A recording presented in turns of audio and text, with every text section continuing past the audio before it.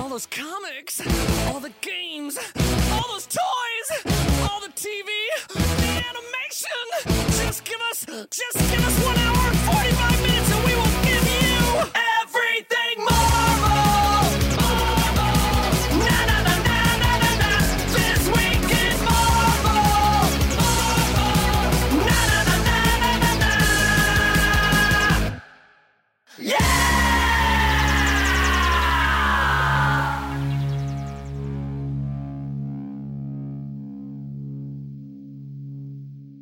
Hello, Marvelites, and welcome to episode number 280 of This Week in Marvel. Oh, wow. Yes, 280 of the official Marvel podcast covering all things Marvel, from comics to games to TV to movies to, is there anything I'm missing?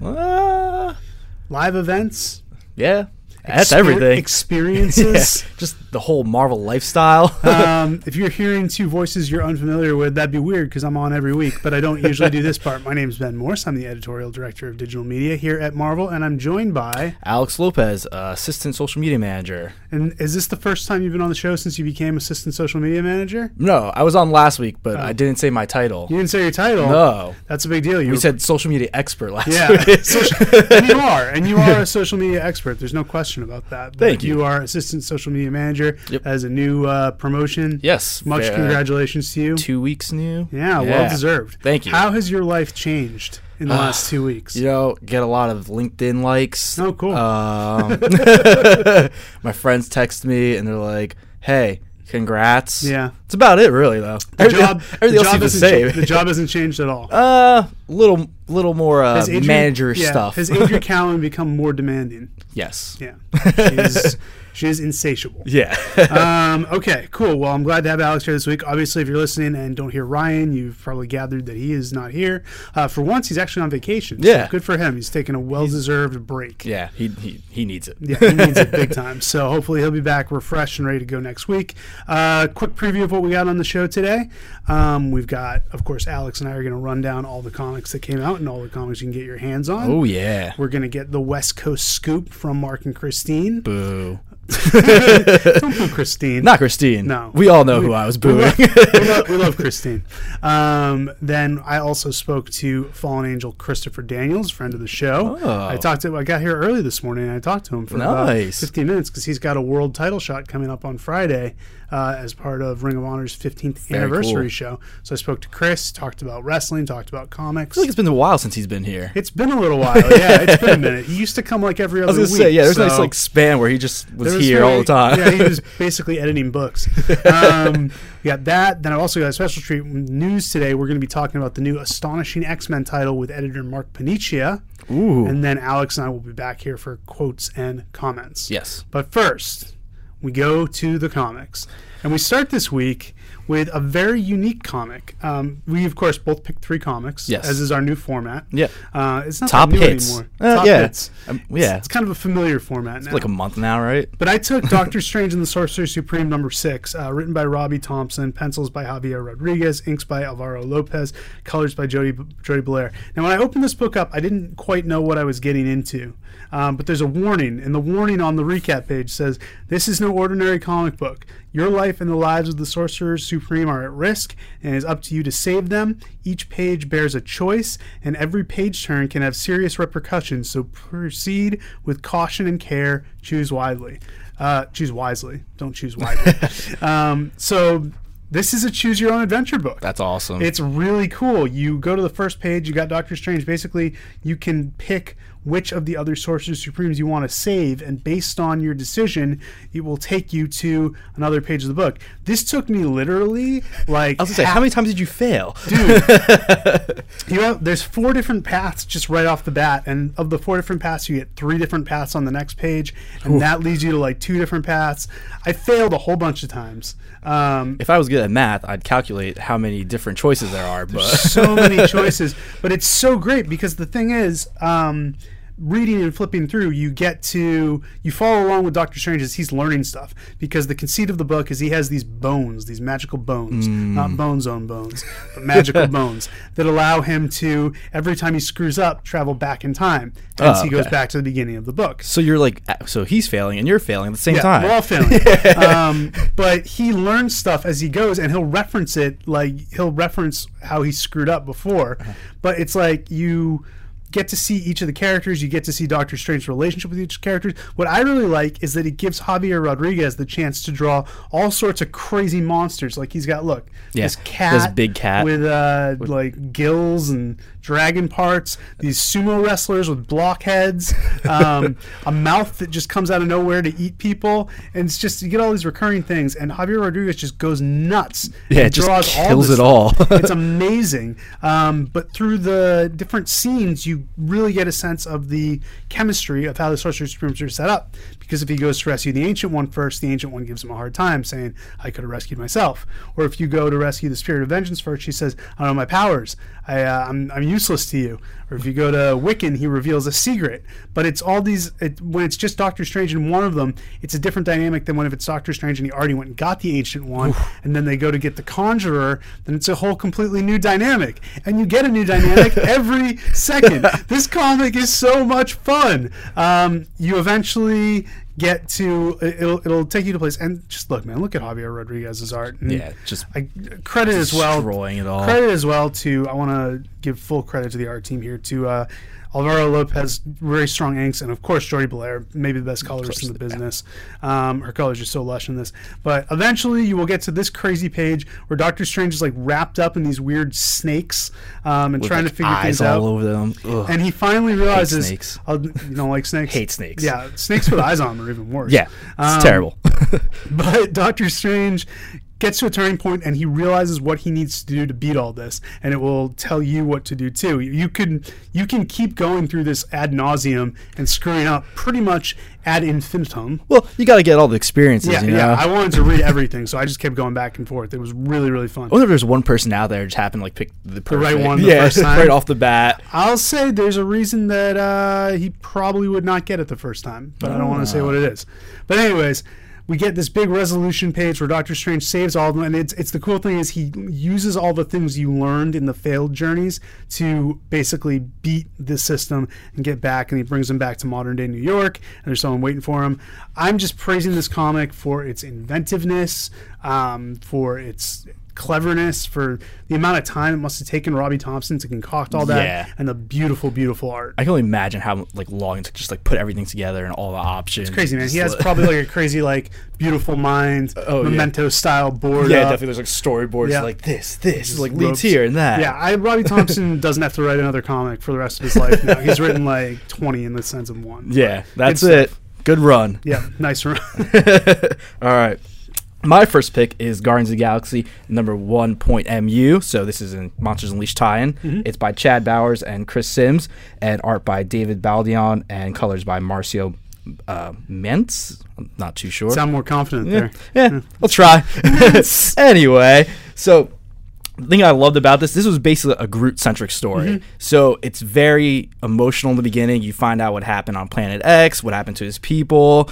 One of the monsters that shows up on Earth actually destroyed a lot of his species. Yeah. And it's very sad in the beginning. You see like some Groot like skeletons basically. Yeah, and there's a lot of fire. Not pleasant at all. No, it's not pleasant at all. So then they're fighting on Earth, and this thing comes down, and Groot like just freezes. Yeah. I'd be scared. First of all, you gotta tell you about the fact that the Guardians are back together, like almost against their will. Not like really together. That's why I didn't want to say it. Yeah. Like they're fighting together, but they're not together. They're basically doing Captain Marvel's handiwork. Yeah. She's dispatched them to take care of some of the monsters who are touching down because the Monsters Unleashed, but they're still all pissed off at each other. Everyone's pissed at Star-Lord. Exactly. It's everyone basically just mad at Peter. Yeah. Gamora's ready to kill him at any second. Yep. Thankfully, she doesn't. No. But, it's almost there. Yeah, spoilers. But, I mean, hopefully she wouldn't kill him. Yeah. And so they're fighting one monster at first. They take care of him, and then this other one emerges. Mm-hmm. And that's the one I was talking about before. Groot gets scared, and everyone's kind of in their own zone, not worrying about it. Rocket gives a nice motivational speech to Groot. Mm-hmm. It's very, best friend, and it's great. And then Groot steps up, has a really cool form at the end. Yeah, it's awesome. Takes care of this monster, and I think what ends off was a great note for me is Rocket's basically like, hey, you guys are too busy worrying about him. You guys didn't even ask, like, what's up with, worrying about the fight. You guys didn't even ask what's up with Groot. And everyone's kind of like, all right, should probably be a better team. It was kind of nice. I feel like this dynamic was different where the focus of the team was Groot. I feel like Groot, we got to see, because you're so used to seeing Rocket and Groot, the buddy team. You don't really see how much, in this you get to see how much the other members of the team care about Groot. Yeah. And actually, like, reward him. And I liked Rocket's line where he basically talks about Groot's powers and how he regenerates. Yeah, explains it but all. But he can't stop regenerating. And so that was a really sad part though, because they're like explaining like why they're telling him how his power works, like why they're explaining it is just it's basically Groot in pain the whole time. Yeah, he's fighting this monster and he's kind of burning up, and it's like they're explaining it, like makes you so sad, but at the same time it's like, oh, you get some insight, you know what I mean? So you get to explain it. And another thing I want to point out in this book is there's an awesome part that they just like leave Quill behind. They're like, you're useless. And, and like everyone's so mad, and they're like, oh, all right. Yeah. And Drax just being Drax. Yeah. Listening to Gamora. Chad Bowers and Chris Sims, of course, were the X-Men 92 writing team. Yes. We know they can do kind of tongue-in-cheek humor. They do a very good job on it in this issue. And David Baldeon is one of the most underrated artists we've got. He's great. Yeah, with the monsters, with Great Groot's job transformations, on the monsters, and like the battles. It's just awesome. There's so much going on. It's incredible. Yeah. Love this. Love it. All right, Nova number 4, written by Jeff Loveness and Ramon Perez. Ramon Perez on art, Ian Herring on colors. Cover by Ramon Perez I love covers that are close-ups of people kissing. I'm just putting it out there. When I was a kid, there was a New Warriors cover that had Nova virtually in the exact same position he was in here, and Namorita on the other side. Ooh. And it was a classic. And is this one a new classic for you? This is the new classic. But there was another one with Gambit and Rogue. This is a big thing in the 90s. Right. So listeners, I'm glad that kissing covers are back. Listeners, send Ben Morse Yeah. all your favorite kissing covers from Marvel Comics. Or just pictures of you and your significant other kissing. Yeah. Not creepy at all. Sure. Oh my God. Where did this go? I need Ryan back. So this issue is not really an action issue, which what I love here is it's a split focus on Sam Alexander and Rich Rider. Sam Alexander is taking this girl he has met at school out on a date. It's very perfectly adolescent. Yeah, it's so teen about teen in every way. And just he tries to impress her off that. Oh, number one, he needs to get a ride with his mom. That's the best one. Because he doesn't have his license. Yeah, the girl's like, pick me up. He's like, pick me up. He's like, Yeah, he doesn't have a car, but we've got his mom driving him and him being like, Mom, I fly to space all the time. He's like, I can drive a car. Yeah, I can drive a car. And she's like, nope, you don't have your license. Meanwhile, while that's going on, Rich goes to one of his old safe houses. I don't know why Rich Rider has safe houses, but I think it's a great addition to the Rich Rider canon. Sometimes you gotta escape. And he runs into Gamora, who he has been to the Bone Zone with. Yes. That's canon. That's established fact. You can look it up. You can look it up. I don't know why you would need to, but it's we got this parallel stuff going on where we got Sam having this awkward meetup with this girl, and Rich kind of confiding with Gamora, like someone he can really actually talk to and say, look, some messed up stuff is happening with me. I'm not sure what's happened since I came back. I love when Sam goes to pick up the girl. He has a nightmare scenario about her being this fire demon villain. And just putting him out, basically. She's basically Dormammu, but then he's on a pile of defeated super villains. It's just you're a loser. And she goes, you're a loser. I changed my mind because you suck. And then there's Captain America dying going, you suck. Everyone thinks so, especially me. We talk about it all the time. You suck so hard. But he picks her up. I like how that scares him more than anything. Yeah, and I like that Rich and Gamora go wandering out in the snow, and they're just having a very serious conversation. Yeah. Gamora's talking about the deal with Thanos, how he's on Earth, how she's pissed at the Guardians. Rich is talking about coming back from the dead. How he should have told her. All this other stuff. And then some people some muggers come up and they hand over your wallets, and they've made a huge mistake. I love that part. Yeah, I love when Rich goes, we were good at other stuff, though. Yeah. Because he's saying we're not good at talking, but we're good at other stuff, which is a double meaning, by the way, young Alex. Sam, I like Sam's sweater. You should put that out. He's dressed very nicely. He's just very nice. He's got a nice pair of khakis on. He also runs into a mugging. So both Novas are taking care of mugging. There's a nice little page where it's both just them taking care of business. I love this page. This is awesome. It's just split panels back and forth. Well, the top panels are all Sam and this girl, and they're playing Dance Institution. Yeah. And they're just doing like fun stuff at the mall. They're out in the desert. He gets a hand hold moment. And then Rich and Gamora at the same time are kind of, getting up to their old tricks. They're getting drinks. They're more adult relationship. Yeah. They're they end making up out with a little kiss. bit. Yeah. And then something happens to Rich where he just goes, I haven't told you everything. This is the mysterious thing going on with him in the Cancerverse that we don't really know about. Yeah. He knows that Sam's in danger, so he flies back, and something has happened to Sam's little sister, and that's where we pick up next issue. Just a great, heartfelt issue that really Definitely helps you get to know these characters. Everyone knows I love Rich Rider. This is why I love Rich Rider. He's just such a normal dude, but like facing the incredible. And Sam Alexander really shines for me in this issue as well. Yeah, and I love the balancing act between both of them in this book, because this was so equally balanced that it made you care about both of them, and then like the tie at the end, it made me really mad. I was like, don't end now. Don't end now. It's like, come on. Keep going. It was great, though. Yeah. And then up next, this is a hot number 1 for this week. Hot. Coming in hot. Man-Thing number 1 by R.L. Stein of Goosebumps fame. And art by Herman Peralta. Yep. Sure. Yeah, okay. All right, see? 2 for 2. Sometimes, just got to look at Ben for For validation. Yeah. And I really enjoyed it. I love the start of this one. This really got me. So it starts off with like Man-Thing fighting this really disgusting like monster. It's like a silverfish. Yeah, right? it's like, it's so gross. The fangs and like the little, I don't know, whiskers, antennas. I don't even know, coming out of its face. Whiskers. Yeah, I don't know what to call that. Let's call them whiskers. Yeah, whiskers. We're good. Anyway, and it's like drooling and it's gross, and then you find out it's a Hollywood set. Oh man. Yeah, and I was like, whoa. Yeah. Didn't expect that. It's definitely a twist. I mean, it starts out with kind of Man-Thing in a typical Man-Thing situation. Yeah. He's in the swamp. He's fighting a monster. That makes sense. But wait a minute. Yeah. What is Man-Thing doing in Hollywood? That's exactly. I was like, awesome. Man-Thing back at his finest, killing some monsters, and then hold up, it's a movie.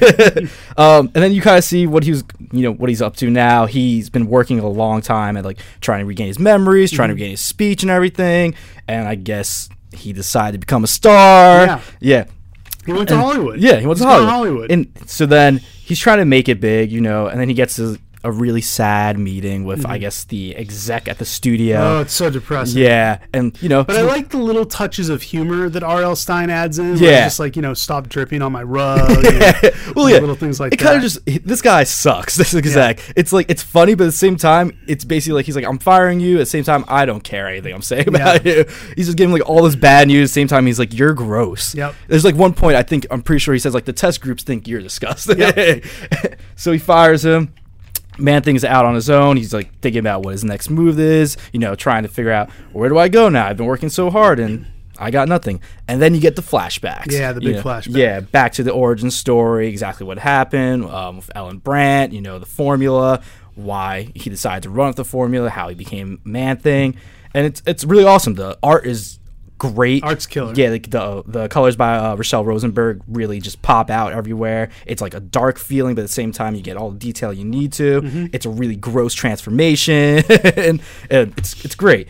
And then you end off the book back in Hollywood, and it's weird. Something pops up, a new monster, very familiar looking monster, and Man-Thing brings the fight to him. And it kind of makes me wonder, is it real? Yeah. After watching the first fight, like, I don't know. You feel like you've been betrayed. Yeah, exactly. You feel like they've lied to you. So, and then to be continued. So we got to pick it up next issue. It's pretty cool. It's a Man-Thing unlike any we're used to because, he has a personality. He tries witty banter a little bit. Exactly. So it's kind of cool. It's a new take on Man-Thing. He's very aware of what he is also. Yeah. He's like, I know what I look like. I know what I am. At the same time, he's like, I'm trying to be, a regular person. Come on, guys. Yeah. Be cool. And then I feel bad for him. He's a very sympathetic figure. He is. Especially, like, this book really paints it on. It makes you like, aw, the whole time. Aw, Man-Thing. And then you get this backup story at the end. This is great. Yeah, this is great. This is pure R.L. Stine. It's a little horror story. This one's called Put a Ring on It. The art's by Daniel Johnson, colors by Matt Lopez. And Matt Lopez, your brother. Yeah, sure. Why not? Yeah. Basically, it's like a guy's trying to scam it. This girl has a ring. The ring's supposed to be like this big good luck like artifact. He's trying to steal it so his life becomes better. And he gets it, but does his life become better? Read to find out. Yeah. This is a cool little just 3-page kind of like parable. Yeah, it was Very awesome neat. though. All right, Unbeatable Squirrel Girl, number 18, written by Ryan North, art by Erica Henderson, colors by Rico Renzi.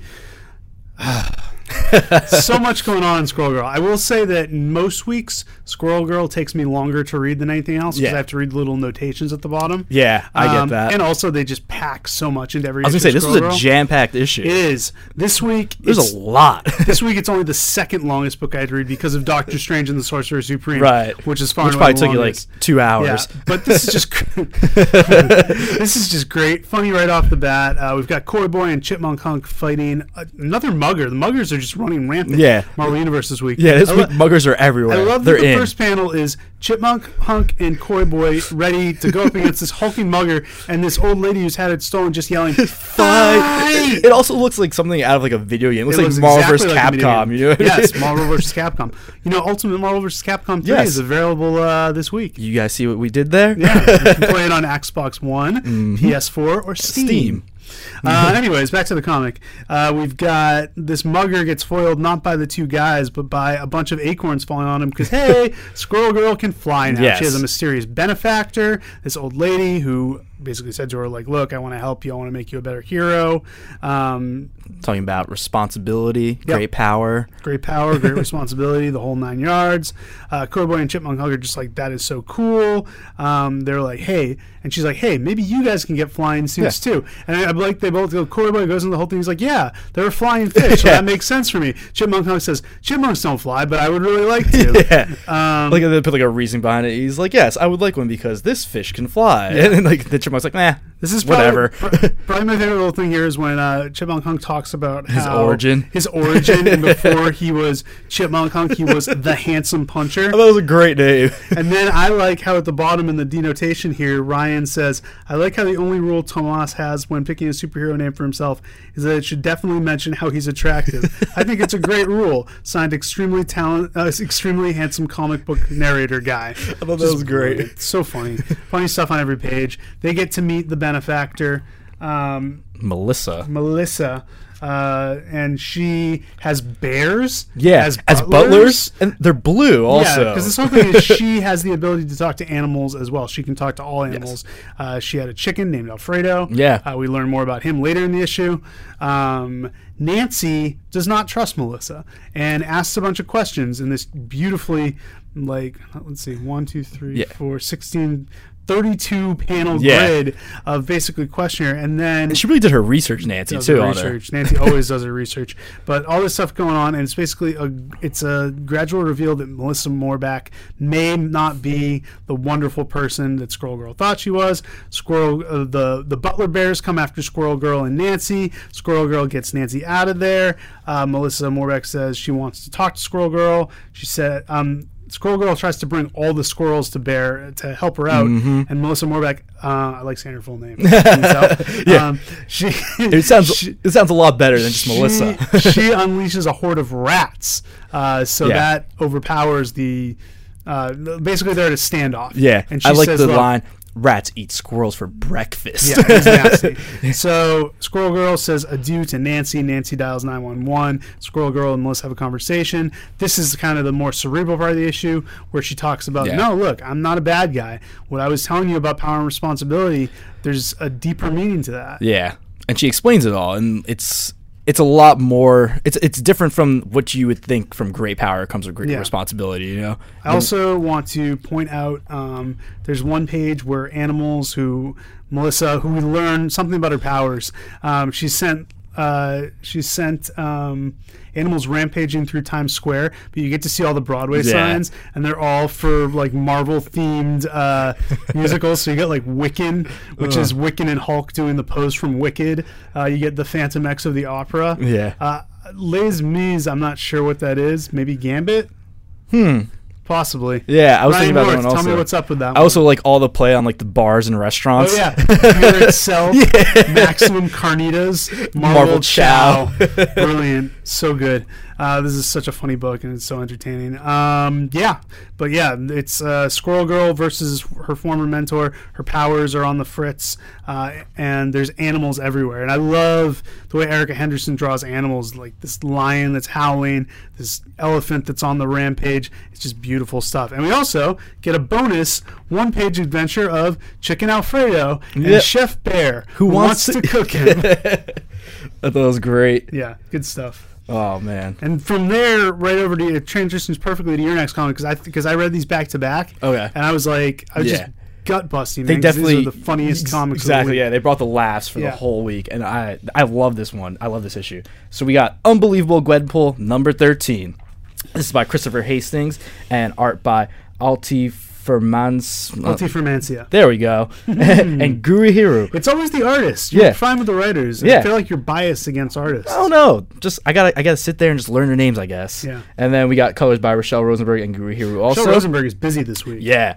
She's been on like a lot of books, but she kills it. Books, so yeah. And I'm happy about it. Yeah. So fine. Anyway, so we pick up in Arcade's weird dungeon game with the some of the mercs.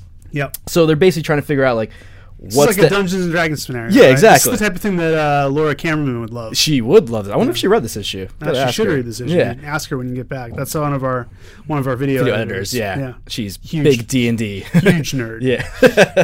Yes. Anyway, back to the book. She'll love that we mentioned that on the podcast. Yeah. We'll tell her after. Sure to tell her. She'll probably laugh. Yeah. Hopefully. Anyway. So we start back out over here. They're trying to figure out what's the end game, who's the big boss, who they supposed to be killing. And then they figure it's Deadpool. The way, like, you know, like everything they put was like, if he talks, he'll make you go mad. I thought that was like the funniest thing. I was like, okay, I get that. Worth noting, this is shirtless Deadpool. Yeah, which is super disgusting. But he's also like, I mean, I know Deadpool's like jacked, but he looks gigantic in this issue. He looks like a monster. Yeah. So and then as soon as they figure out, he stumbles in, starts kicking all their butts. Gwenpool in her cool D&D armor slices him in half. He gets really mad.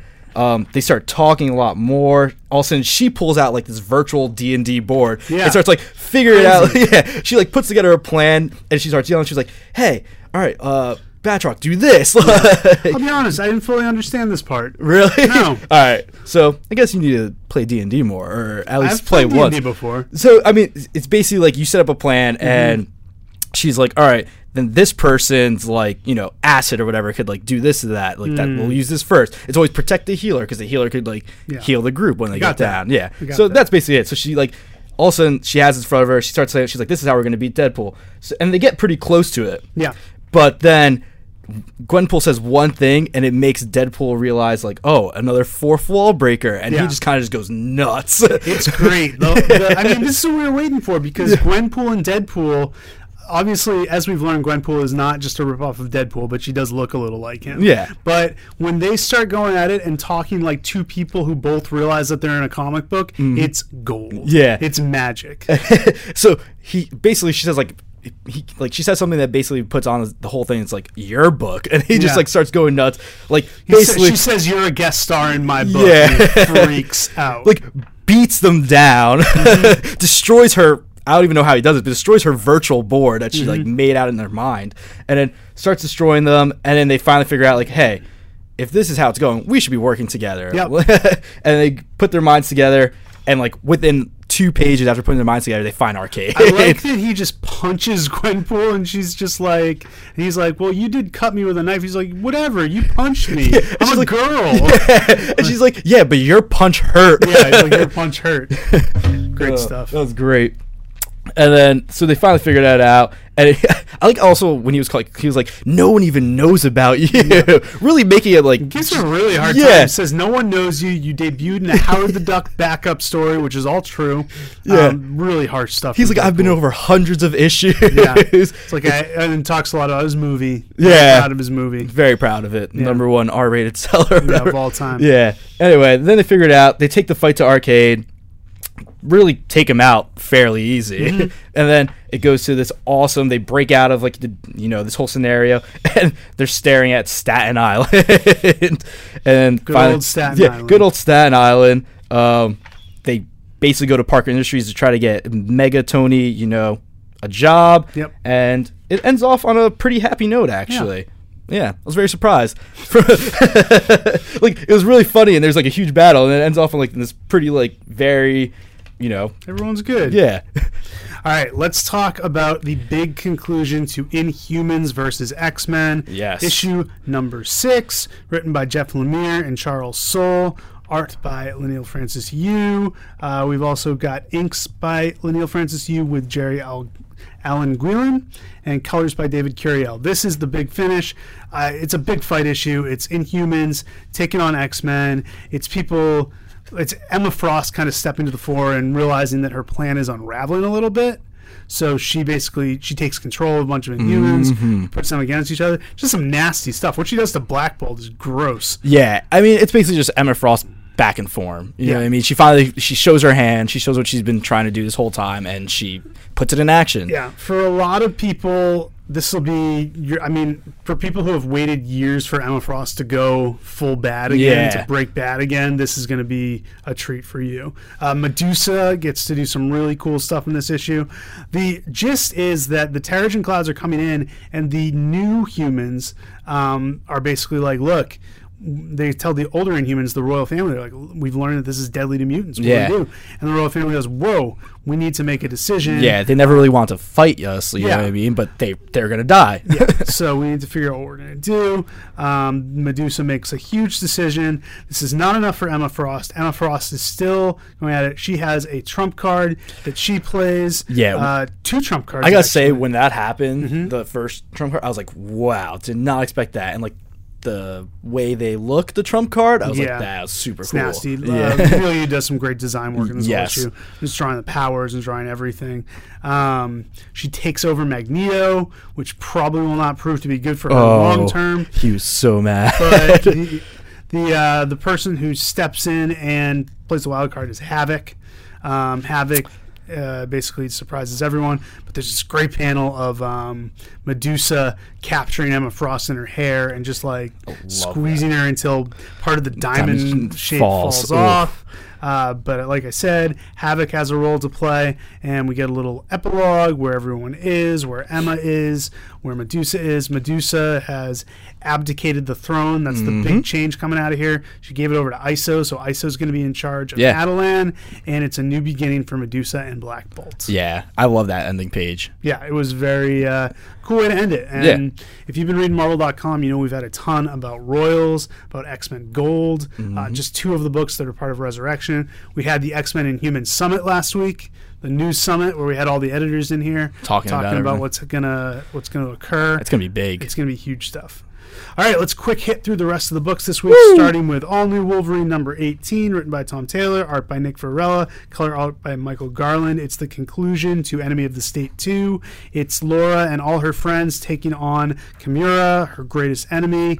This is really satisfying, especially if you've been part of our Unlimited Reading Club and you're reading the original X-23 series and you know what a pain in the butt Kimura is and how terrible she is to Laura. This is a very satisfying twist, and the end is beautiful. And next issue, Laura gets a new costume. Yeah, looks awesome too. Yeah, it looks great. I love the color scheme. You know, dark.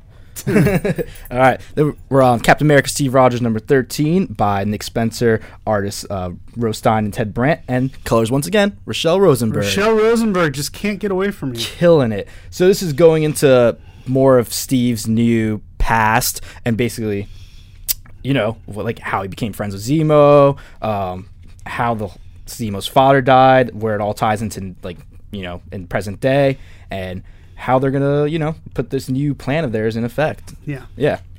Spider-Man Deadpool number 15. I don't know why I have it here as opposed to later on. I must have. Oh, I've filed it under Deadpool instead of Spider-Man. Crazy. Whatever. It's part 2 of Till Death.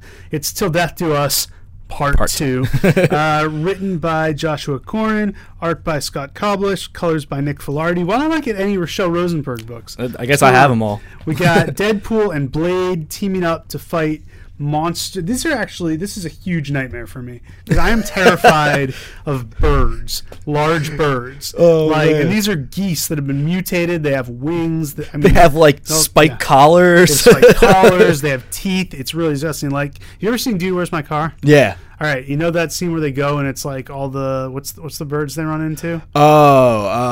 I don't know if they're emus are they emus or ostriches? I think they're ostriches. Okay, they're ostriches. There's that scene where the ostrich pokes its head down through the roof and then knocks them both out. Greatest fear.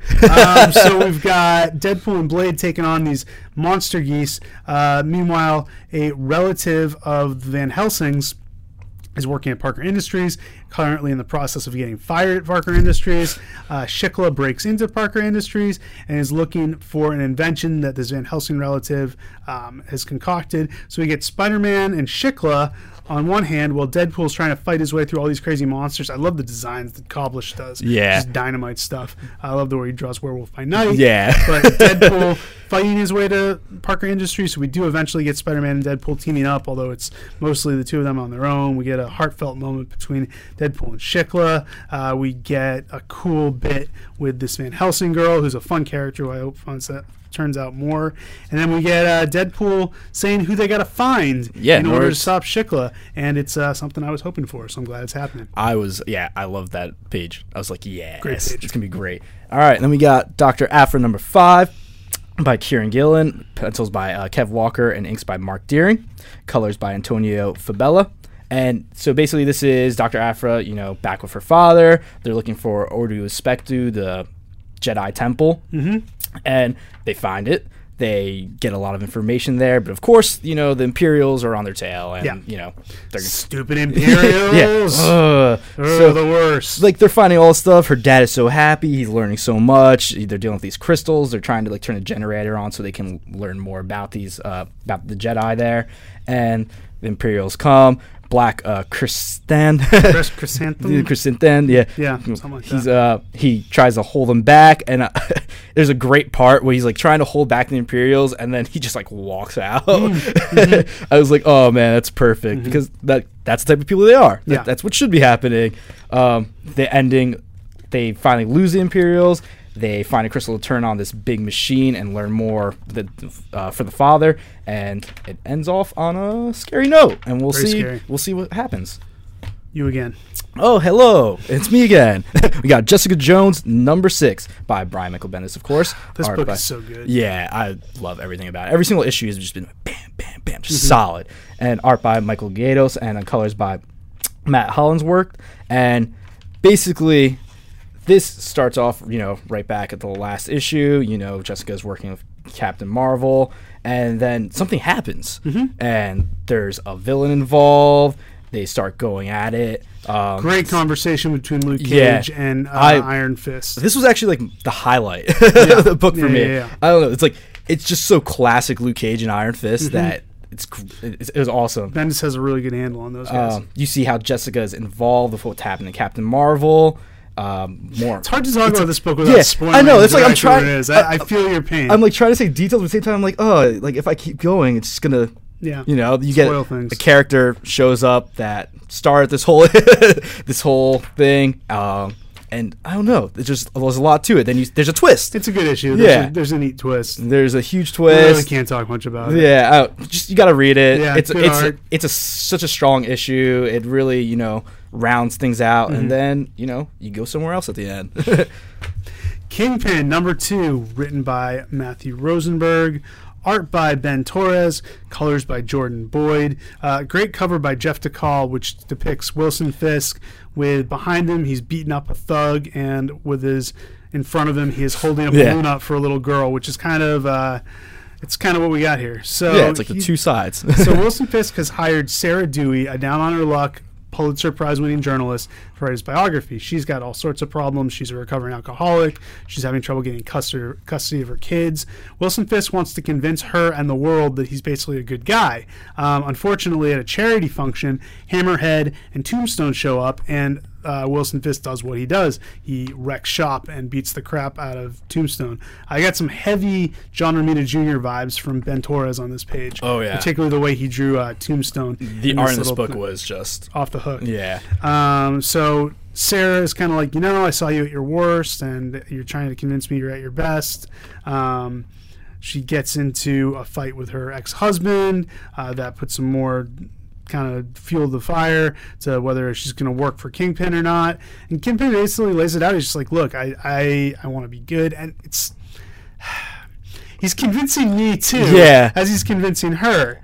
I like how he's not like fighting for it, like when she's like fighting back and she's like, I don't know if I want to do this. He's like, all right. All right. Yeah. It's like, it's your choice. It's up to you. We get some stuff with a sick kid and Kingpin yelling at a doctor and Kingpin playing with babies, which is super fun. He's just like tossing them around. He's like palming a baby. Yeah. It's great. And then Sarah decides, okay, I'm going to write this biography, which earns her a visit from a mysterious black and red clown stranger at the end of the night. Yeah.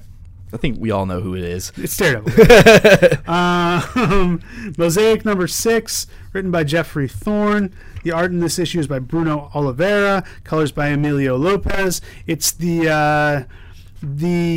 epilogue to the first arc of Mosaic, where he kind of dealt with his dad and dealt with the people who made him. He's trying to get his body back. What happens here is Lockjaw shows up, and Mosaic possesses Lockjaw, which is awesome. Yeah, it's the greatest thing. It's the best because it's like this crazy mix of Mosaic's thoughts with Lockjaw's thoughts. He transports to Asgard. He goes and finds Ms. Marvel, transports back to Adelan. But it's just a unique look at how his powers work. We find out that Mosaic shares a past with Johnny Storm, who can for some reason see him. And then he helps Mosaic so that other people can actually see him.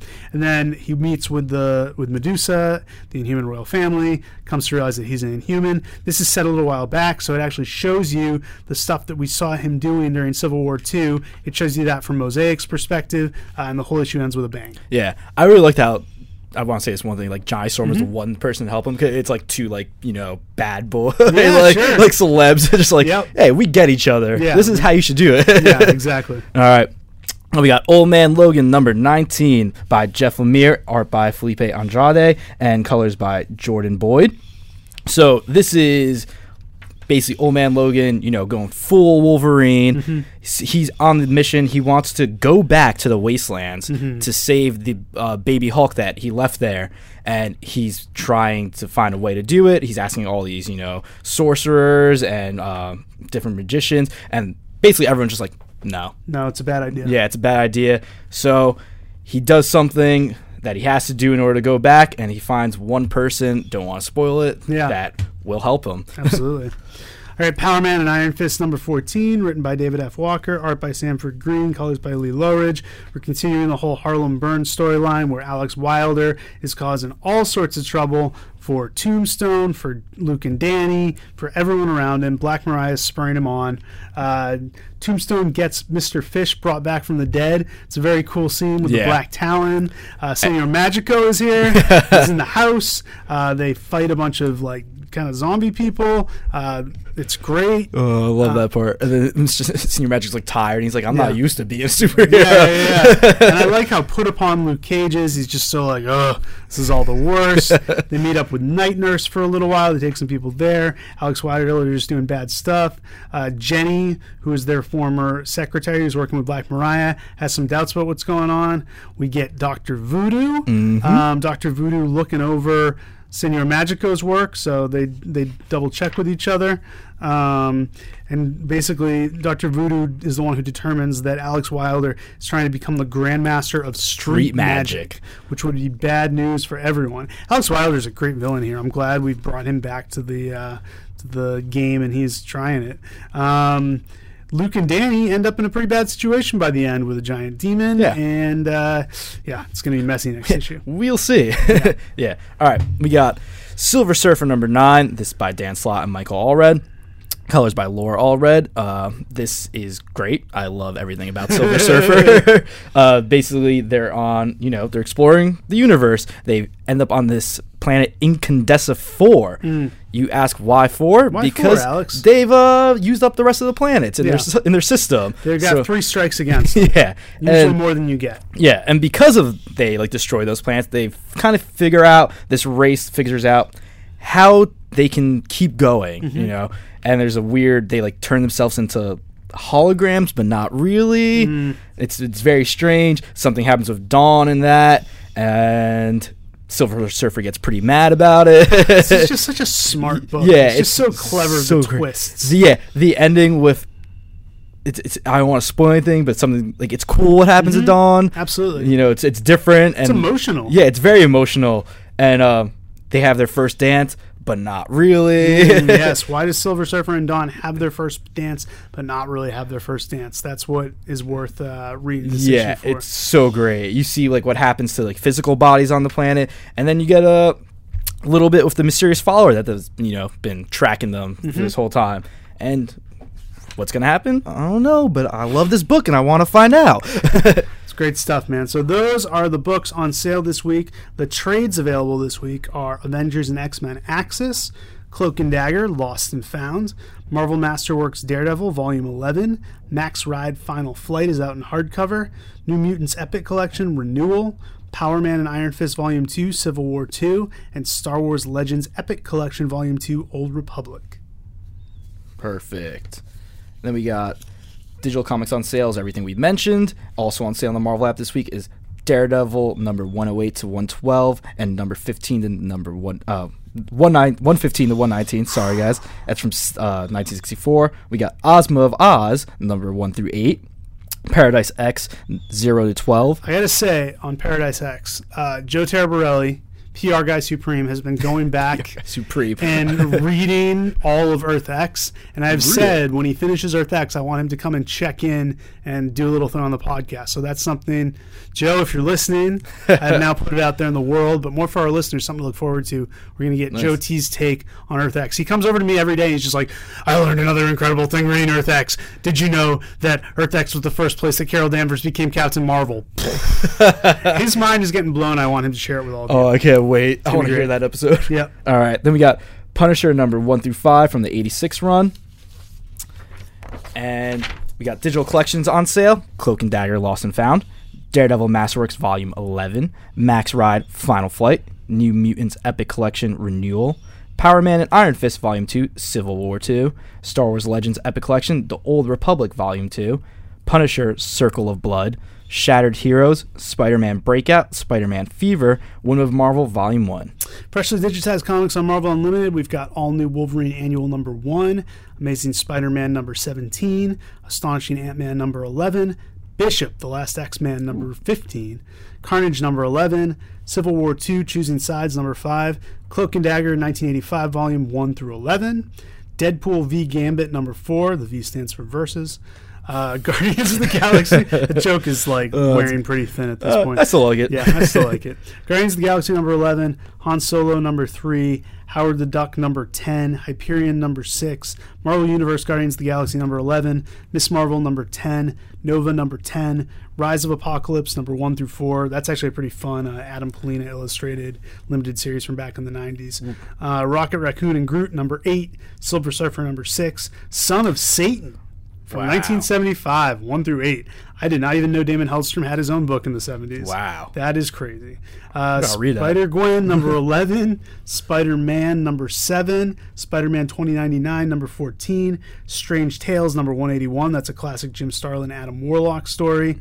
Thunderbolts, number 4. And Uncanny Avengers, number 13. Woo. All right, guys, we're going to head over to what I talked about earlier. It's going to be news from Mark Paniccia talking about Astonishing X-Men, my interview with Christopher Daniels, and Christine and Strami doing their thing. Then we'll be back with questions and comments. And now, from Marvel headquarters, it's This Week in Marvel News. Welcome back to This Week in Marvel. We have reached the news portion of the podcast. And to do news with me today, I have two very special guests. I have editor Mark Paniccia. Thank you. It's a pleasure being here. Did I pronounce that right? Yes. Good, because I've been pronouncing it that way for 10 years. Yeah. And of course, Christina Harrington. Christina, first time on the show, I believe.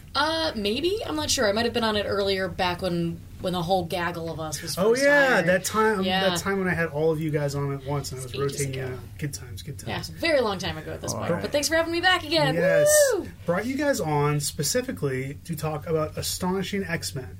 Not Astonishing X-Men from 2004, which was great, but you guys are launching a new Astonishing X-Men comic. What little can you tell us about this Astonishing X-Men comic? All right, so the mission for this series is to give X-Men fans a big, action-packed, cinematic story with fan-favorite artists and fan-favorite characters.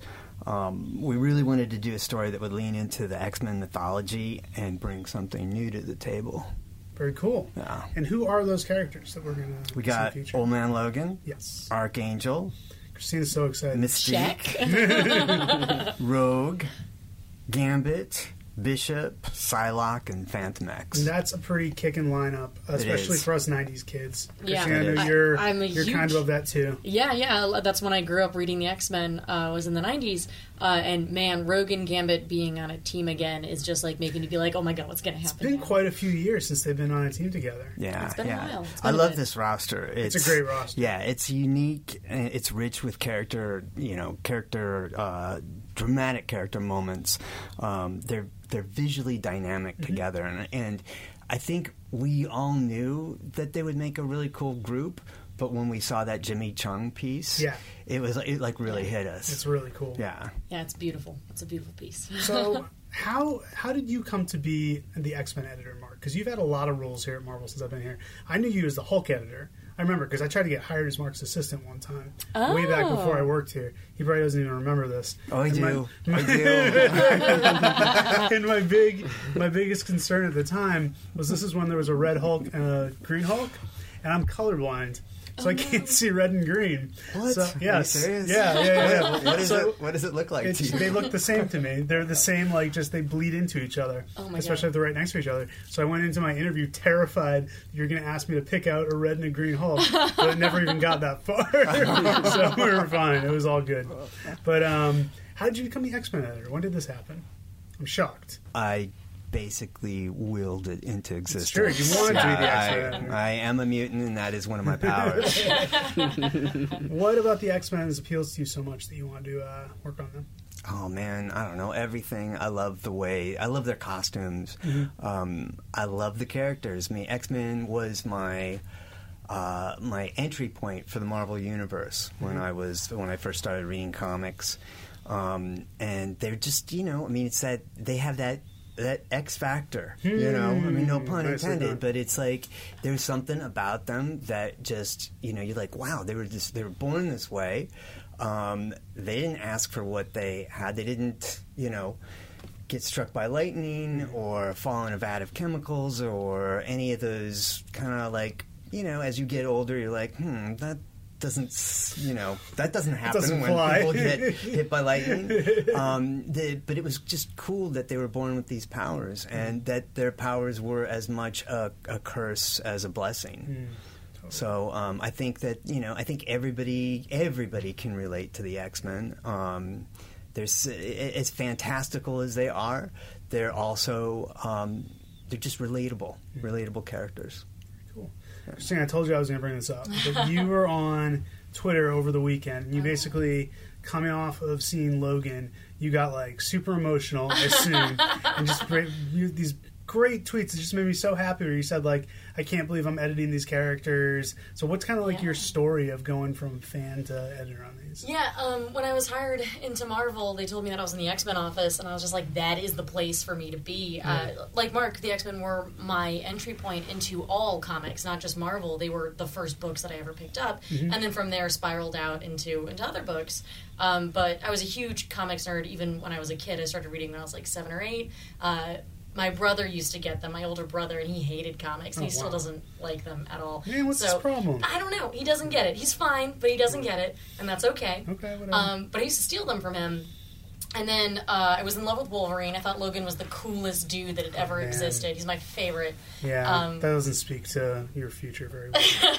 I feel like you're attracted to the wrong kind of people. Oh, yeah. Oh, okay. Definitely. Yeah, bad element. Bad element. Yeah. No, Logan's a good dude. I maintain it.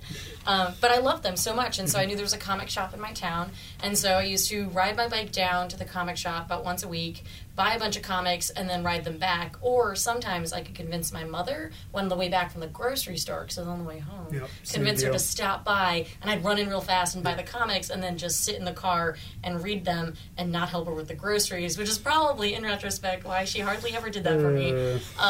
But yeah, so I came out of Logan, and all I could think about was that first X-Men movie that I saw, and I was 11 years old when that movie came out, and my dad won us. Wow. Yeah, hi, hello, yes, I'm a young person, I'm sorry. I feel like old man Mark now. Yeah, seriously. A lot of people were mad at me for that, but still, it's what happened. And I was really into comics right then. I was the only person in my family who was, so I just remember the whole drive there, and like going to the movie was kind of a treat for me as a kid, because we didn't really have a lot of money. So my dad won us tickets, so all 6 of us went. That's cool. And my brothers and my sister were like, cool, yeah, okay, a movie, this is awesome. And I was like, this is the X-Men. We need to take this seriously. And I was explaining who everybody was and what they were doing, and Rogue was in it, and she's one of my favorite characters of all time, and still is. So for her to be on this team, and for me to be able to help out with this team and to help edit this book is like such a dream come true for me. And every day I'm like, oh my god, I get to go make comics, and I get to go make X-Men comics. I love it. Yeah. You are the spirit of what we all should be, Christina Hamilton. Thank you. All right, I'm going to bring it full circle to close it out for you guys. You're both X-Men fans. What is the itch that Astonishing X-Men is going to scratch that no other book can take right now? And don't give any details. It's the drama. It's the drama. I'm here for the drama. I think there are so many different connections between all of these different characters. And I talk about Rogue and Gambit, but like that's it. Like the relationships between these people, the animosity between some of them. I'm looking at Phantom X and Psylocke. That kind of thing. I can't wait to think of that. Yeah, I can't wait to see There's how so many connections. Yeah. This And Archangel. This thing is loaded, dude. It's loaded. And Gambit and wait. Bishop used to not like each other. Yeah, it's going to be Such a awesome. stuff. Oh, and It's Bishop amazing. being back on a team. Yeah. I am so excited. Like I It's a big deal. can't wait. So that's what I'm looking forward to. I'm looking forward to the drama. Yeah, I mean, when we went to Charles, and Charles Soule. Charles Soule, I don't think we mentioned him yet. he had this completely crazy story with these like just off the chart ideas that we thought would get us some really cool long term pieces to play with when the dust was settled. And the deeper that we got into the pitch, the more kick-ass it got. Nice. And I remember just kind of walking away thinking, oh man, we can't do this. We can't do this, but we have to do this. Awesome. Cool. Well, guys, thank you both so much for coming on. I know there's going to be more Astonishing X-Men news coming out next week, so everyone stay tuned for that, and stay tuned for the rest of the show. Yeah, thanks for having us. Thanks. It's the West Coast, show me and the Wolfman. It's the West Coast, show me and the Wolfman. It's the West Coast, show me and the Wolfman. It's the West Coast, show me and the Wolfman. It's the West Coast, show me and the Wolfman. It's the West Coast, baby. Yeah. Hello, this weekend Marvelites. This is Marvel.com editor Mark Strom, joined by Assistant editor Christine Din. Und wir Stromstein. Und for opening act we have Tim and the Hernandezes.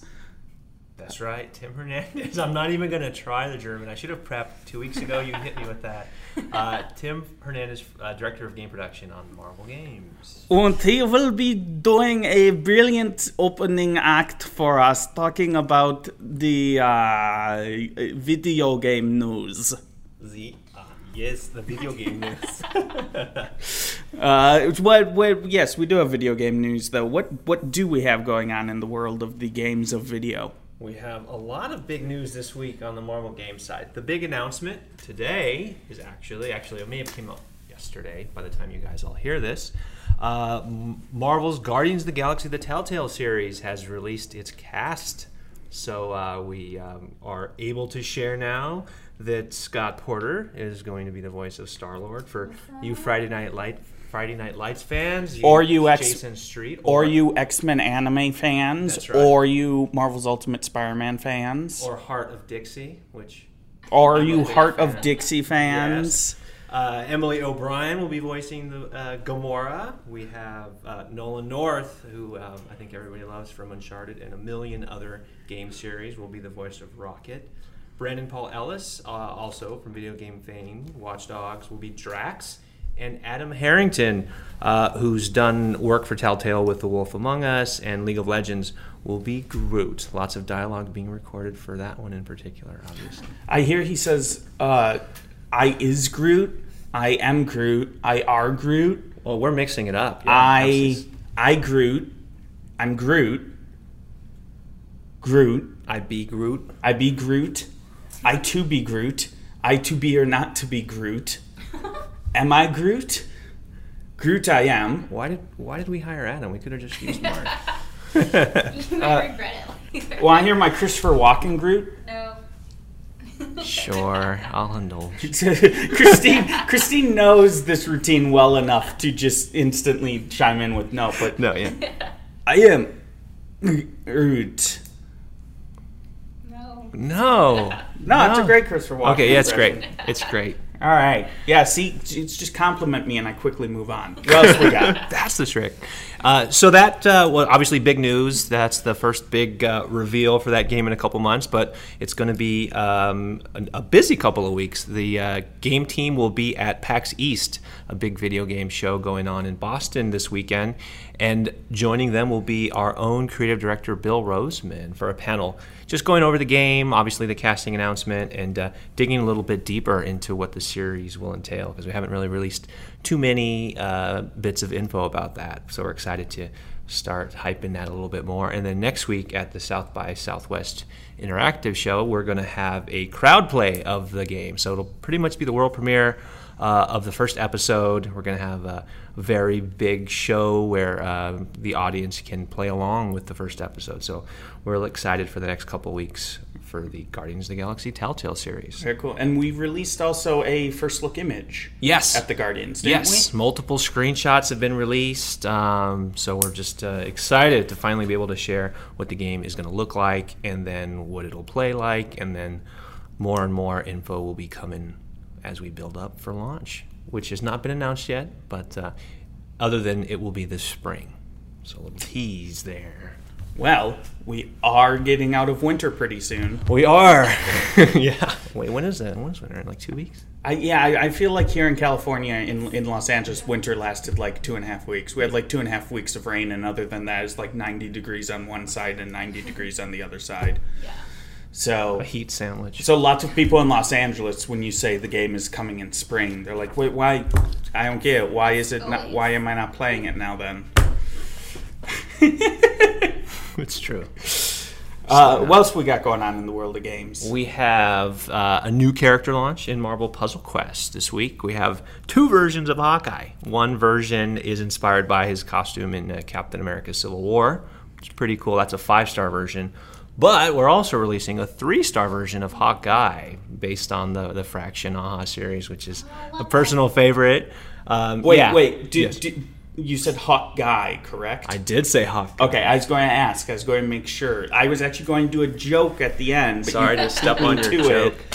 Yes. Yeah, he's beaten up and abused, got into some nonsense with some Russian mobsters. Yeah, Does he come with his own pizza dog in the game? Yeah, Lucky was already in the game. Lucky joined Kate Bishop's release a couple of months back, but Lucky will be back representing Hawkeye.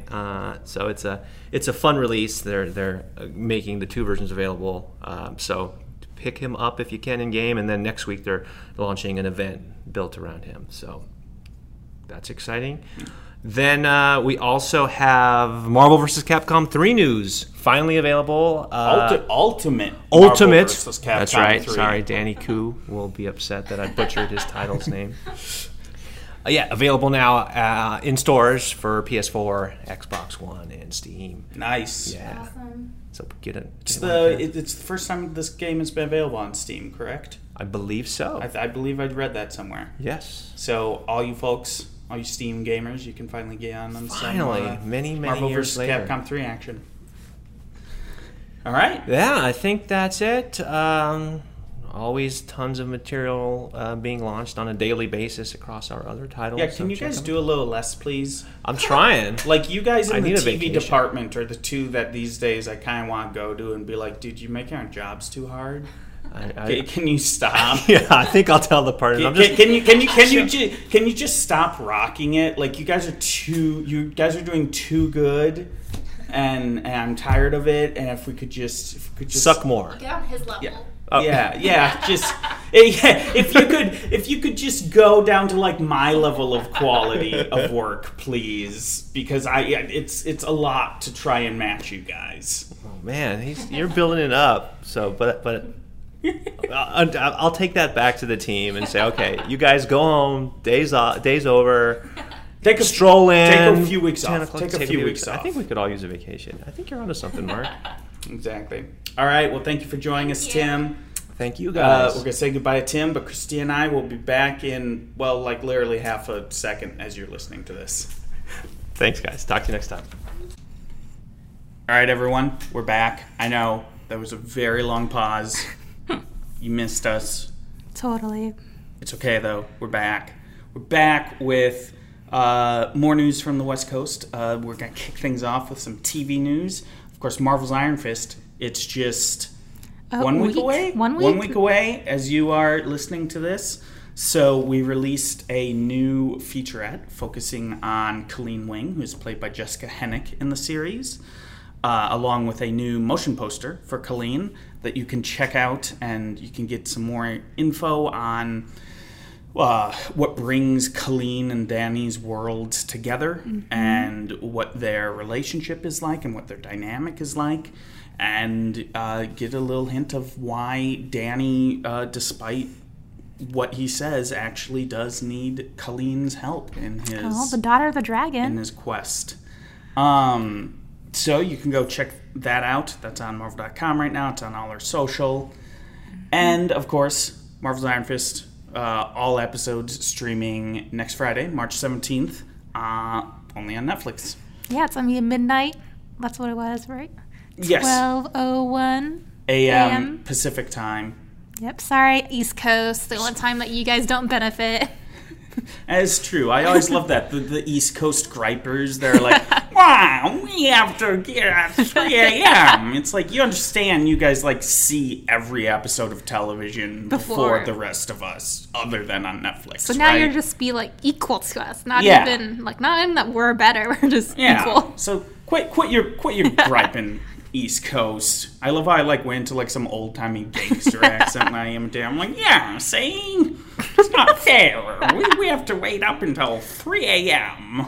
Because I guess in my mind, everyone on the East Coast sounds like they're from a 1930s gangster Is this what the movie. Office sounds like over there? Yeah, you've talked with Cirilli. So we've got that. In other Marvel TV news, we rounded out the cast of Marvel's Inhumans, which of course is coming to IMAX and ABC later this year. Who all did we announce? We announced the rest of the royal family, beginning with Crystal, who is played by Isabel Cornish, and then Gorgon, who is played by Emmy Iquakor. I've not been able to track down anybody to tell me how to pronounce half of these names, so deepest apologies to... Awesome job. Do much better than I have. To the talent. Triton would be played by Mila Moe. Orin, who is a newer Inhuman character, she first appeared in Charles Soule's run on the series. I think like maybe issue 7-ish of Inhuman. That sounds right. You're the expert. Is it 7 or 8? It's somewhere around there. I know that much. I think it was around like the Axis tie-in that happened to Inhuman. Whatever. I'm being nerdy. Forget that. Anyway, she will be played by Sonia Balmores. Then we have a mystery character who will be played by Ellen. I can't read Christine's handwriting. Is that an RN at the end, an M, or what? Oh, that's an RN. RN, okay. So Ellen Noglorn All right. Cool. And we also announced, of course, that Lockjaw will be playing Lockjaw. Himself. A 2,000-pound... Crystal's 2,000-pound bulldog, because every royal family needs a 2,000-pound bulldog. Oh, I need one. Just ask the Brits. So that covers all the casting announcements and all that. What else do we have? I think the premiere of Season 2, Marvel's Guardians of the Galaxy this weekend. Take it away. Disney XD this Saturday. It's going to be a 1-hour special where the Guardians are trying to track down Thanos' asteroid, meteor. Same thing. No, same thing. Not same thing. Meteor. And they come across, well, actually they infiltrate the Avengers base, and it's their first interaction in the animated world. And, Is it? Well, it's their first interaction... on the Guardians series.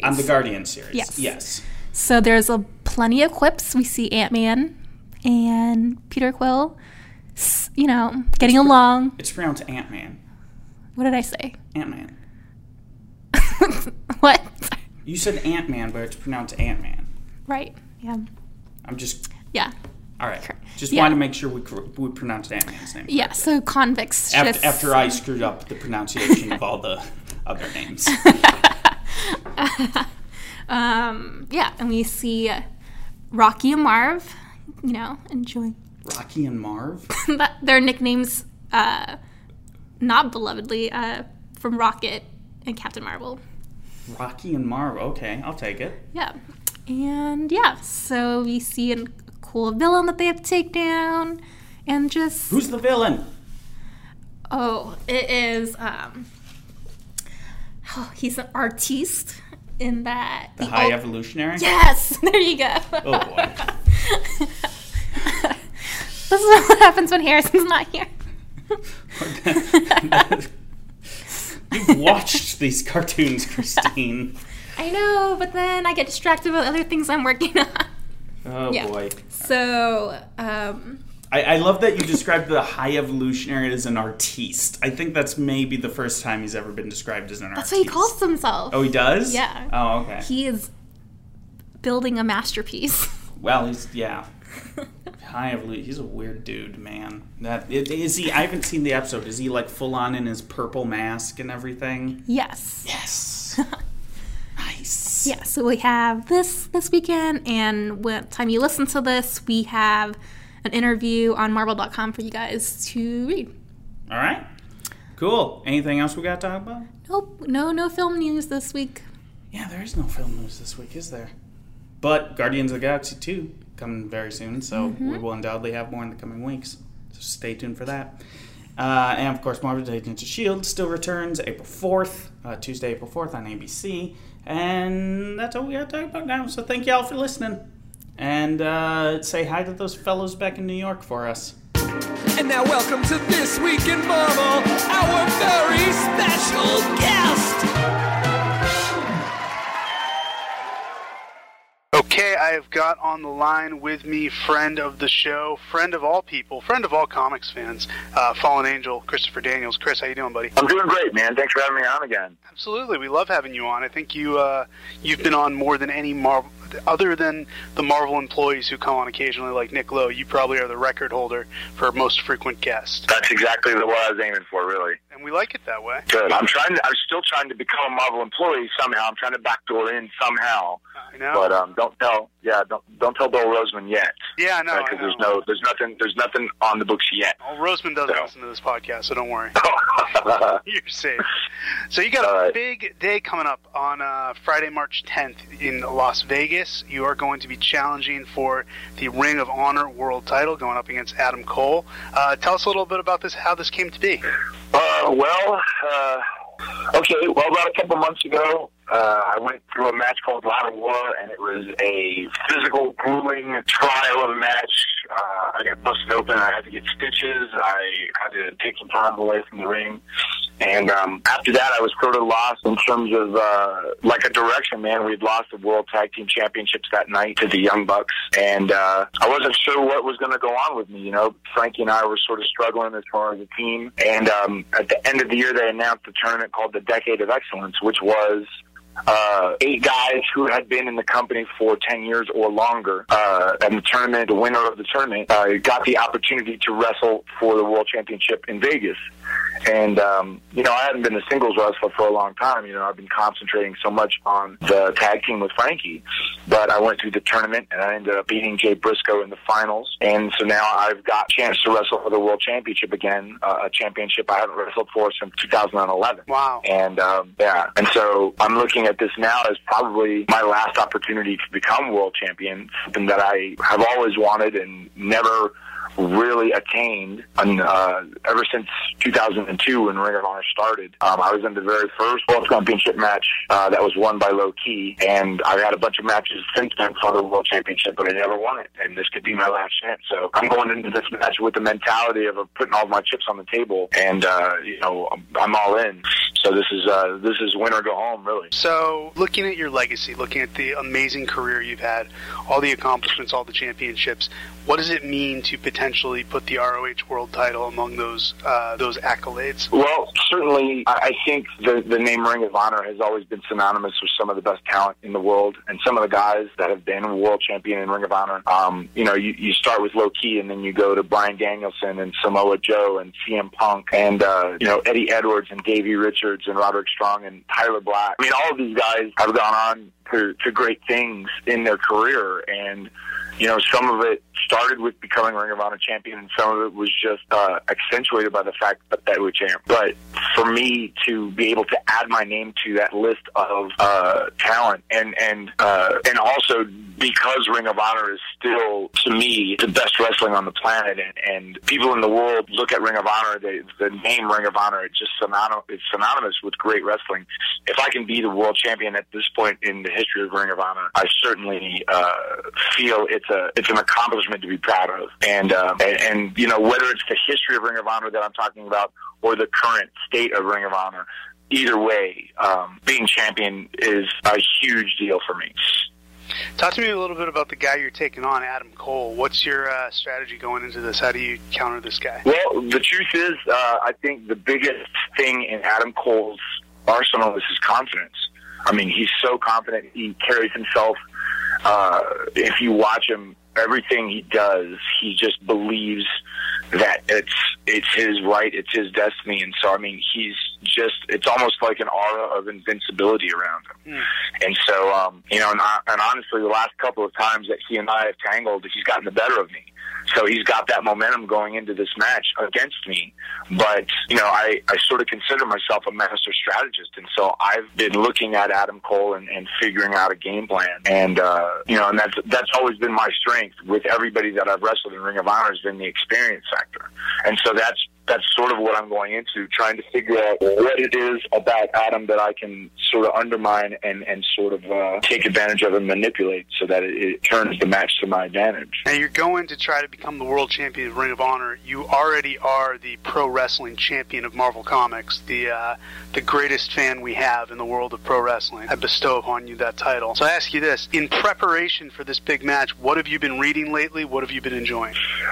Well, certainly my go-to has always been stuff that Brian Michael Bendis has been writing, so I'm certainly enjoying his Jessica Jones. I'm interested to see how he ends his run on Guardians of the Galaxy coming up. And certainly Infamous Iron Man and Invincible Iron Man have been outstanding. Anything he does with Alex Maleev is awesome, so Infamous Iron Man has really been a treat.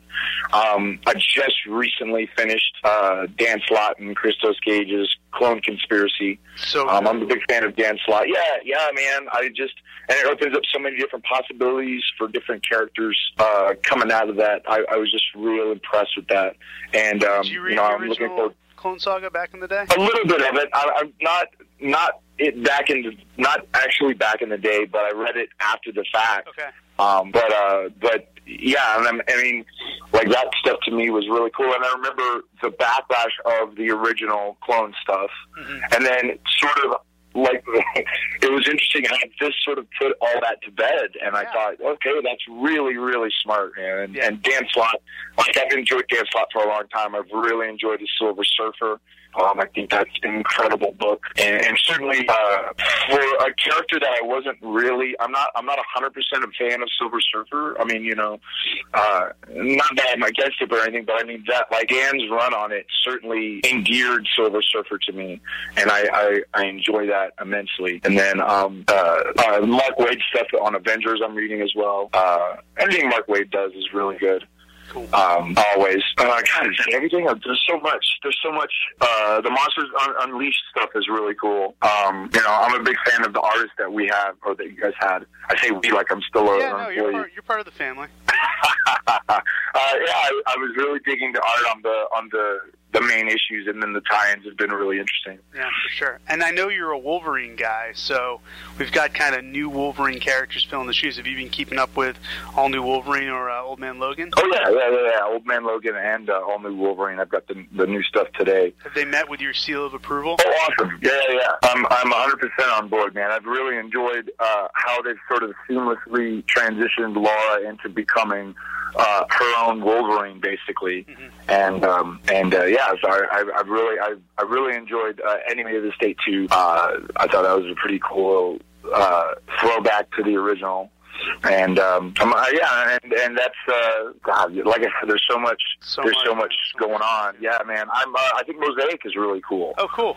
I'm really digging Mosaic so far. Right on. Well, Chris, thank you for taking just a few minutes out of your day to talk to us. We're all going to be pulling for you. The whole Marvel Universe is pulling for you on Friday. And how can people tune in and watch the show? Well, the show's going to be available on pay-per-view.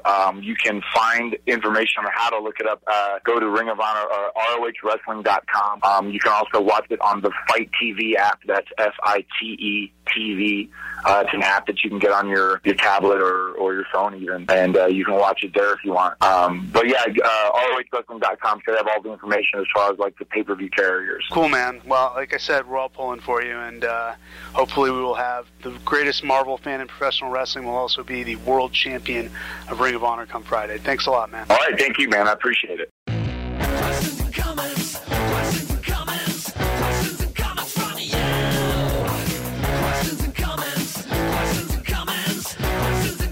from you.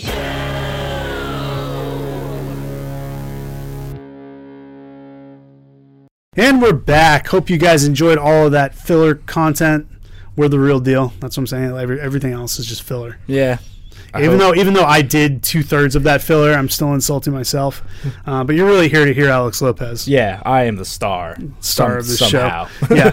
All right. The way you can reach us for questions and comments, you can use the hashtag #ThisWeekInMarvel, the full name of the podcast, on Twitter, or you can also email us at twimpodcast@marvel.com. Here's what we got this week. We got Chris Vaughn, Immortal Thor 99, saying Marvel should cast a Chihuahua as Lockjaw. What a terrible idea. I have a Chihuahua, so Marvel TV. Yeah. Call me. Call Alex. You can lease out Lockjaw. Yeah. For free. For free.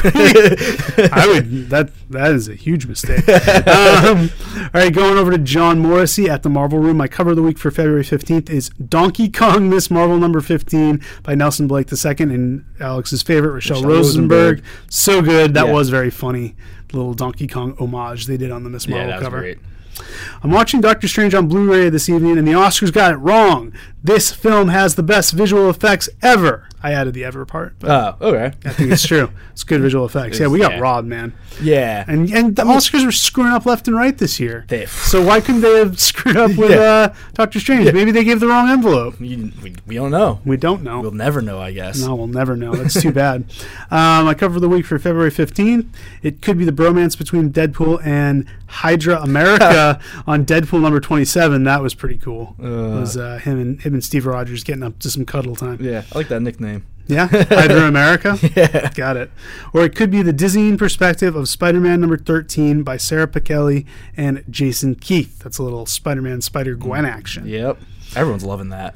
No.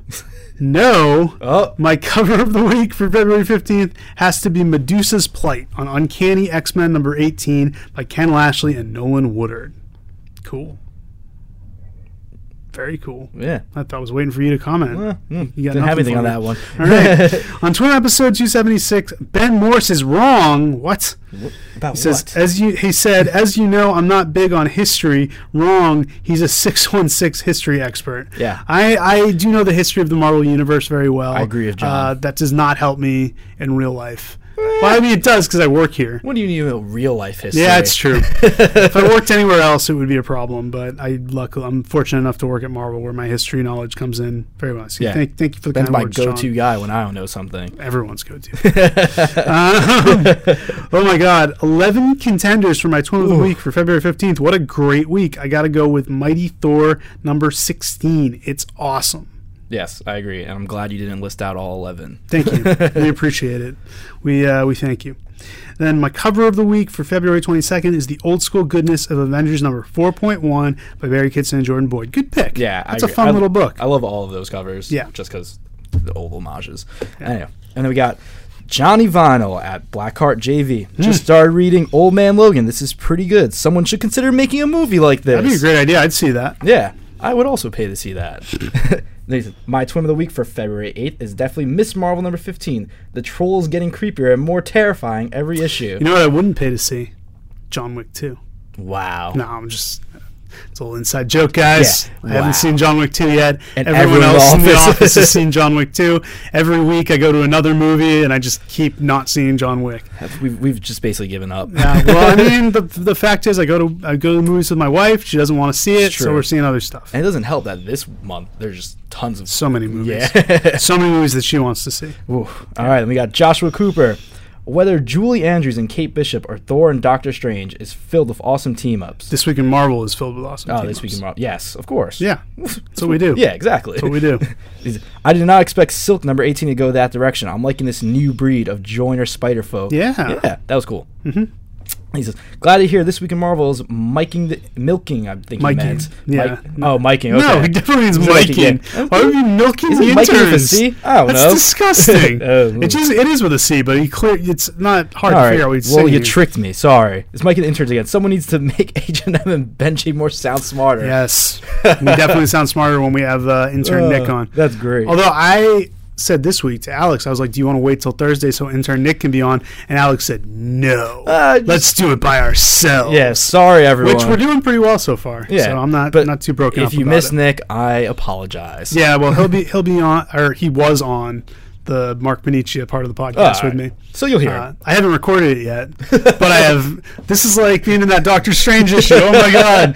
I know that he will be there with me when I record it in the future, even though it's your past. Oh, Ah. Ooh, that was confusing. Yes, very. Then he says, so excited to see Kitty Pryde front and center on X-Men Gold. She has been conspicuous in her absence in IVX. Yeah, if you like Yes. Kitty Pryde, you are gonna love you some X-Men Gold. Yes, that was great. And we got Raph AB. The more it goes, the more it you missed feels one. like it is a double. That's why I skipped it. Oh, nice. Good job. The more Yeah, who put this in twice? What a dummy. Anyway, Raph AB says the more it goes, the more it feels like Marvel's having fun unveiling the human de jour. Inhuman. Inhuman de jour. Sorry. Whose turn is it? So that was when we were revealing The all those casting. Inhumans cast Yeah. this week. Of course, our favorite was Serinda Swan. Yeah, definitely. Because we got to look at her face on the homepage for 2 days. Anyway, Yeah. on to Rob Nolan. Way behind on This Week in Marvel episodes, but finished listening to Ben J. Morse's interview of Charles Soule this morning. Really good. Thanks, man. I always love chatting with the Soul Man. He's got good stuff to say. Robert, Captain Rogers 44, says to Kelly Thompson, Leonardo Romero, and Jordi Belair, knock it out of the park with Hawkeye number 4. Kate Sass is what we need right now. Also loving the idea of Jessica Jones teaming up with Kate. The sarcasm man. will be epic beyond words. That's awesome. Simon Williams, Simon Seb, says, Logan is one of the best non-MCU Marvel movies ever. It's up there with Captain America Civil War. Did you see Logan yet? I did see Logan. What was your review? It was fantastic. I think I want to see it, if not this weekend, then next weekend. It's very emotional. You gotta see it. Yeah. I don't want to spoil anything. But Please don't spoil yeah, anything. You gotta go. All right, more from Simon. Some people brought kids no older than 5 to Logan tonight. All those beheadings and F-bombs don't seem family friendly. What a terrible choice. What did I go to recently that a bunch of kids were in and it was totally inappropriate? It wasn't Lego Batman. Lego Batman was totally fine for course. kids. But then I saw I can't remember what it was. I saw Fist Fight. Oh. Which was terrible, by the way. Nobody see Fist Fight, but it was a hard R movie. Oh, and there was some woman who brought like her baby in there. It was terrible. Logan has to be one of the most family friendly films right. ever. Okay. I don't know why they decided. Well, to I'd do imagine that. following up on Deadpool, another R-rated X-Men movie, can't be all Yeah, I mean fluffy, Deadpool's cotton pretty candy. bad, but This one's worse. Yeah, not worse. You know what I mean. Yeah. Okay.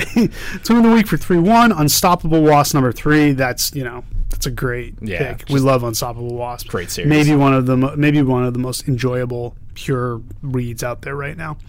Reading Champions number 6. Man, the freelancers are some D-bags. I'll be glad when they get their comeuppance. I had a nice chat with Unstoppable Wasp and Champions MU writer Jeremy Whitley about the freelancers over Twitter this week, talking about how he, because we didn't know who created him. When we said on the last This Week in Marvel, we're like, we don't know if he created him or if Mark Waid created him, who did it. It was Jeremy Whitley came up with them, and Mark's using them because he liked them so much, which is cool. I'm going to check out that conversation. Yeah, I love Champions. Check it out. Joe Quinones, The Art in America number 1 is some of the best I've ever seen. Awesome. What else would you expect from the great Joe Quinones? And then says, America number 1 was a solid first issue. I hope the series goes on for a long time. Tags the whole creative team in that tweet.